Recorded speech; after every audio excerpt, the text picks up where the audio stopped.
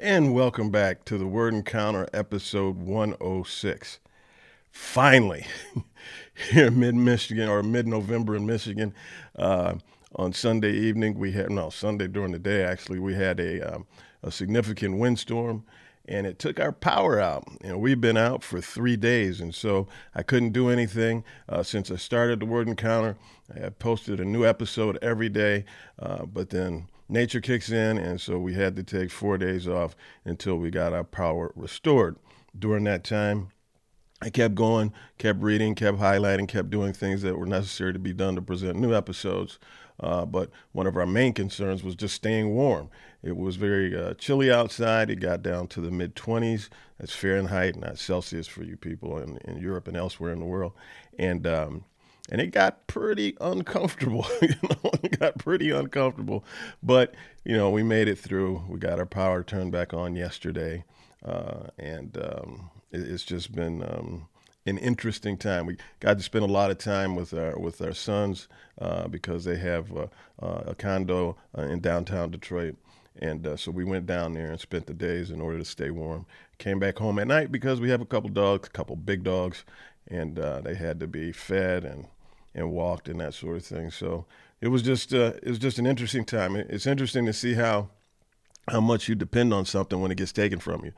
So when we didn't have any power, we kept doing things out of muscle memory and then realizing, oh, I can't do that. Don't have any power. And so it was not cool, but everything is back. Praise God. And we just thank the Lord that we have the opportunity to keep on going here. So without further ado, we're going to pick it back up in chapter 120 of Psalms. And so the intro says, a cry for truth and peace, a prayer for deliverance from false accusers. All believers must live with the tension of being in the world but not belonging to it. And if you've ever read the scripture that says, we're in the world but not of the world, and sometimes it's like, what exactly does that mean? And what that means is that we don't subscribe to the world's system of things like success, things like failure, and things involving those sort of things where the world defines what it believes it means to be successful or to be a failure or to be good or bad or whatever. But we allow the Word of God to define those things for us. And many times those things are at odds with the things of the world or things in culture. And so the world contains a lot of cultures, different cultures, and a lot of different cultures call for things that are against the Word of God. And so if we're not of this world, that means we don't subscribe to those things. We subscribe to the things of the Lord. And so in verse 1, it says, in my distress, I called to the Lord, and he answered me. Lord, rescue me from lying lips and a deceitful tongue. In verse 5, what misery that I have stayed in Mishka, that's a city, that I have lived long in the tents of Kedar. I have dwelt too long with those who hate peace. I am for peace, but when I speak, they are for war. And so the author here is saying that I've dwelled too long with those who essentially hate the things that you love, Lord. And so he's saying that I don't want to do that. I want to do what you call me to do. And so in chapter 121, it says, the Lord our protector, we can depend on God for help. Pilgrims must travel through lonely country to their destination. They are protected not by anything created, but by the creator of everything. Verse 1, I lift my eyes towards the mountains.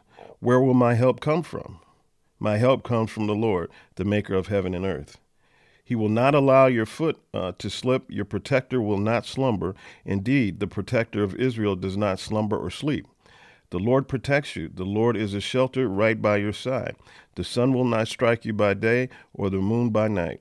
The Lord will protect you from all harm. He will protect your life. The Lord will protect your coming and going both now and forever. A lot of times we find ourselves in difficult circumstances, and we're wondering, how am I going to get out of this? Or where's my help going to come from?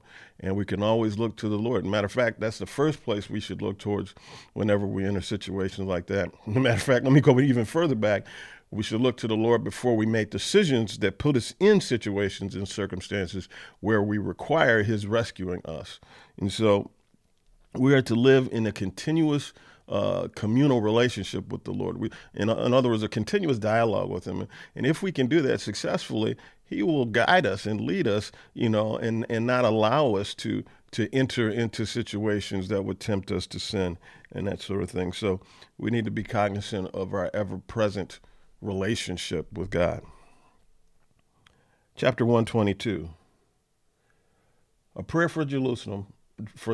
This is a Psalm of David. What Jerusalem was for the Israelites, the church is to the believer.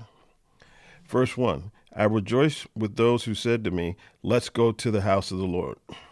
So essentially, he's saying, I rejoice with those who say, let's go to church. So do you rejoice with people that want to go to church? I mean, it should be, because those are your brothers and sisters. You're going to celebrate, to honor Him, to praise Him. You're going to get fed, to get watered, to get nurtured, to get educated. You're going to find out the real substance of life and how you're to live it. And so you should be celebrating that, in my opinion. Verse 3, Jerusalem built as a city should be solidly united, where the Lord's tribes go up to give thanks to the name of the Lord. This is an ordinance for Israel. Verse 6, pray for the well-being of Jerusalem. May those who love you be secure. May there be peace within your walls, security within your fortress. And so there's a lot of anti-Semitic behavior in the world and whatnot, and a lot of anger aimed towards Israel and Jerusalem. And there's, skirmishes and this, that, and other. But the word says, pray for the well-being of Jerusalem. So if you're a believer in Christ, we need to be praying for the well-being of Jerusalem. May those who love you be secure.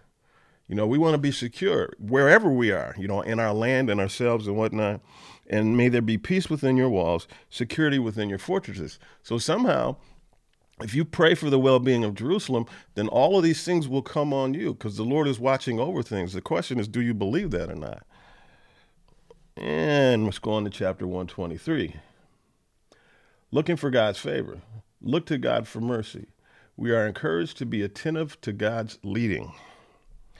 Verse 1, I lift my eyes to you, the one enthroned in heaven, like a servant's eyes on his master's hand, like a servant's girl's eyes on her mistress's hand. So our eyes are on the Lord our God until He shows us favor. Show us favor, Lord, show us favor, for we've had more than enough contempt. We've had more than enough scorn from the arrogant and contempt from the proud. And so we see a lot of these psalms and songs are written when people are in a position or an atmosphere of distress. And so they're calling out to the Lord. They're calling, don't forget us, Lord. Don't forget us. Don't leave us behind. Don't allow me to continue to suffer, Lord. Do you hear me, Lord? And so you can feel, as you're going through Psalms, you can feel the distress of the authors and what kind of angst they're under as they're crying out to their God. In chapter 124, the intro says, the Lord is on our side. This is a Psalm of David. God delivers us from those who seek to destroy us. Amen. God is on the side of those who seek Him. Verse 2, if the Lord had not been on our side when people attacked us, then they would have swallowed us alive in their burning anger against us. Then the water would have engulfed us, the torrent would have swept us over, the raging water would have swept us over. Blessed be the Lord, who has not let us be ripped apart by their teeth. And so, let me do this last verse. Our help is in the Lord, or our help is in the name of the Lord, the maker of heaven and earth. And so when I read stuff like this, it's a reminder to me, when we get into tough situations and circumstances where people are coming at us, and we're trying to defend ourselves and whatnot, then somehow, some way, via some avenue, some path, we get delivered from it.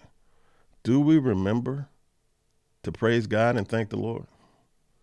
Or do we just do it, glad that's over, and totally forget what has been done on our behalf? It's just a question. Think about it.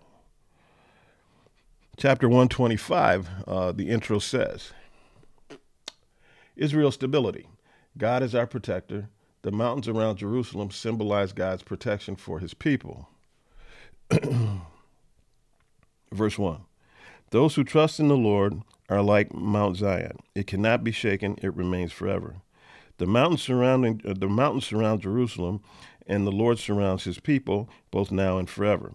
The scepter of the wicked will not remain over the land allotted to the righteous, so that the righteous will not apply their hands to injustice. So it says in verse 3, the scepter of the wicked will not remain over the land allotted to the righteous, so that the righteous will not apply their hands to injustice. And so, in other words, the Lord is protecting his people from injustice by not allowing the wicked to remain in land allotted to the righteous. And so if there is something that belongs to you, property, relationships, people, or whatever, that you feel that the wicked has their hands on, the Lord says that in his timing anyway, that he's not going to allow you to fall into injustice. In other words, to fall into sin. And so therefore, he's not going to allow that to sustain. And so a lot of times this stuff doesn't happen in the timing that we want it to happen in. And so we get impatient. We're thinking that the Lord's not listening or doesn't care or God doesn't exist or whatever. But in his timing is perfect. In his perfect timing, on his timetable, he will see about the things that are of his concern.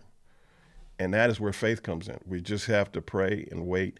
And this, that, and other, cry out, call out, and do so in a manner that is consistent with how he wants to hear from us, and doing so without any unbelief in us while we're doing it. That's the tough part, because this is something that's in your core. It's not something you can fake. And so let's go on to chapter 126. The intro says, Zion's restoration. God does great things. His power not only releases us from sin's captive hold, but also brings us back to him. Verse 1. When the Lord restored the fortunes of Zion, we were like those who dream. Our mouths were filled with laughter then, and our tongues with shouts of joy. Then they said among the nations, the Lord has done great things for them. And so there was a reputation of the people as other people saw the Israelites partying, having a good time, being blessed by the Lord. In verse 4, restore our fortunes, Lord, like water courses in the Negev. And so we see here that there was a time when everything was great and cool and whatnot. Then it wasn't so good. And so now there's a cry out for the restoration of our fortunes, Lord. And so hopefully in that period of time, and we know that they didn't really, the people recognized the error of their ways. And so they should have been committed to correcting those ways when the Lord restored them. And human beings seem to have a problem with that. They get into distress, then they do things they're supposed to do. But then when they get out of distress, they return to the ways that put them in distress in the first place. So let's go on to Psalms 127. The intro says, the blessing of the Lord, life without God is senseless. All of life's work, building a home, establishing a career, and raising a family, must have God as the foundation. And I can attest to the truth of this. There were many times when I just did not know, as a husband or as a father, what the right decision was. And so I just went with my intuition that was based on the word. And so I tried my best to eliminate any self-thought or any foundational principles of ideas that came from myself, and rely totally on the philosophies, principles, precepts, and ideas that come out of the Bible in order to guide my decision making. And sometimes it wasn't comfortable, and sometimes it wasn't easy, but I just had faith. And everything seems to have worked out. And that's not a process that you do just one time and then it's over. It's an ongoing thing, day after day, week after week, month after month, year after year. This says, this is a Psalm of Solomon in verse 1. Unless the Lord builds a house, its builders labor over it in vain. Unless the Lord watches over a city, the watchman stays alert in vain. What does that mean? If the Lord isn't at the foundation, then that thing is going to crumble in due time. Don't know when, but it will. And so it says that you build a house without the Lord as a foundation, you're doing it in vain. You're building something that's going to crumble. When it says a house, it's not necessarily talking about a physical house, although that's probably inclusive of that. It's talking about a family. It's talking about generations. It's talking about a lineage, a line. And so it's going to verse 3. Sons are indeed a heritage from the Lord, offspring a reward. And when it says sons here, it's talking about children. Verse 4, like arrows in the hand of a warrior are the sons born in one's youth. Happy is the man who has filled his quiver with them. They will never be put to shame when they speak when they speak with their enemies at the city gates. And so, in other words, it says when you make the Lord your foundation and you have offspring, then what's going to happen if you persist in that is that you're going to be happy. Now, you're not going to be happy all the time because there's going to be an ebbing and a flowing of what's going on. But in general, you're going to be a happy man. You're going to be a contented, a fulfilled person. And it says you will have a quiver of them, and they will bring you joy. Okay, they will bring you joy. It says they will never be put to shame when they speak with the enemies at the city gates. In other words, they will be offspring that will garner respect. And so I think, as parents, this is what we want for our kids. And so if we establish this, if we can effectively establish this foundation of God in the house, then this will be the offshoot of doing that. This will be a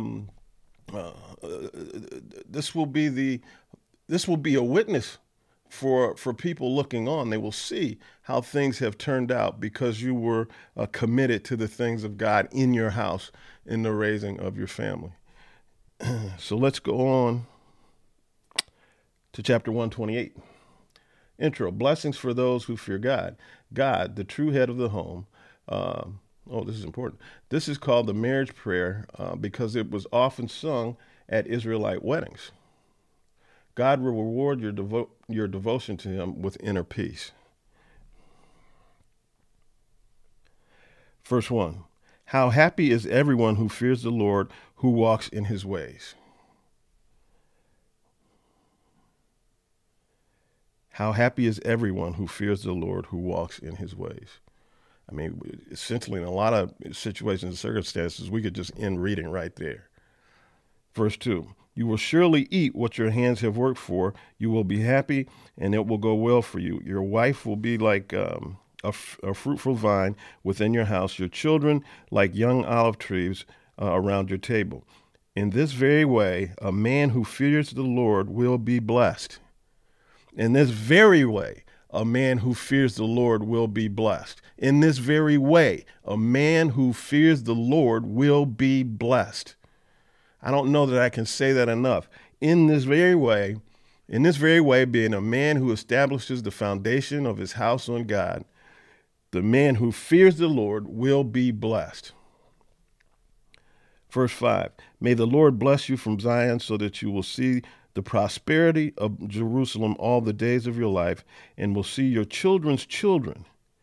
Peace be to Israel. Hallelujah. May the Lord bless you from Zion so that you will see the prosperity of your house all the days of your life, and will see your children's children. Amen. Chapter 129, the intro says, protection from the oppressed. Confidence in terms of persecution. God will bring us through tough times. Let's see. No, confidence in times of persecution. God will bring us through tough times. Verse 2. Since my youth, they have often attacked me, but they have not prevailed against me. Plowmen plowed over my back. They made their furrows long. The Lord is righteous. He has cut the ropes of the wicked. Let all who hate Zion be driven back in disgrace. Then none who pass by will say, may the Lord's blessing be on you. We bless you in the name of the Lord. Yes. Chapter 130. Awaiting redemption. Assurance of God's forgiveness. God will surely forgive us if we confess our sins to him. Verse 1. Out of the depths I call to you, Lord. Listen, Lord, listen to my voice. Let your ears be attentive to my cry for help. Lord, if you kept an account of iniquities, Lord, who could stand? Isn't that the truth? If the Lord kept the scoreboard with regard to our sins, who could stand before him? Because none of us are perfect. And we all fall, and we all fall frequently, and we all fall more frequently than we like to admit to ourselves. Lord, if you kept an account of iniquities, Lord, who could stand? But with you, there's forgiveness so that you may be revered. And so if we're keeping score on ourselves and we see how many times the Lord forgives us, I mean, we would be in an attitude of praise and worship all the time, because great is the Lord that has forgiven us so many times. In verse 7, Israel, put your hope in the Lord, for there is faithful love with God, with the Lord, and with him is redemption and in abundance. He will redeem Israel from all its iniquities. Chapter 131, a childlike spirit, this is Psalm of David, trust and contentment. Quiet trust in God is the basis for our contentment. Lord, my heart is not proud, my eyes are not haughty. I do not get involved. I do not get involved with things too great or too wondrous for me. Instead, I have calmed and quieted my soul like a weaned child with its mother. My soul is like a weaned child. Israel, put your hope in the Lord both now and forever. And we're going to conclude here with chapter 132. And it says, David and Zion chosen. Honor God, and he will honor you. The psalmist praises God for his promise to perpetuate David's line. Verse 1, Lord, remember David and all the hardships he endured, and how he swore an oath to the Lord, making a vow to the mighty one of Jacob. I will not enter my house or get into my bed. I will not allow my eyes to sleep or my eyelids to slumber until I find a place for the Lord, a dwelling place for the mighty one of Jacob. In other words, what's being said here is David is saying, look, I'm not going to allow myself any comforts, any worldly comforts and whatnot, until I make sure that my Father is taken care of, my Father God is taken care of. Then I will partake of his pleasures. But until then, I can't rest. I can't sleep. In verse 11, the Lord swore an oath to David, a promise he will not abandon. I will set one of your offspring on your throne. If your sons keep my covenant and my decrees that I will teach them, their sons will also sit on your throne forever. And so, the Lord is making this covenant promise to David. If you do right, not only will you be king, but your son will be king. And not only will your son be king, but your grandchildren, your great-grandchildren, your great-great-grandchildren, you will sit on the throne forever, as long as they do right. Verse 13, for the Lord has chosen Zion. He has desired it for his home. This is my resting place forever. I will make my home here because I have desired it. I will abundantly bless its food. I will satisfy its needy with bread. I will clothe its priests with salvation, and its faithful people will shout for joy. There I will make a horn for David grow. There I will make David's strength and renown and reputation grow. I have prepared a lamp for my anointed one. I will clothe his enemies with shame, but the crown he wears will be glorious. Yes, and thus is the fate for the one who's in covenant with the Lord. And so a lot of times people only see what they perceive as the restrictions in following the Lord, following righteousness, following the path of peace and justice.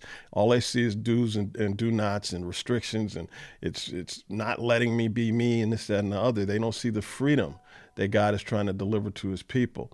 They don't see the benefits, the victories that God is willing to deliver to his people if they keep their covenant with him. And so with that, we have concluded episode 106.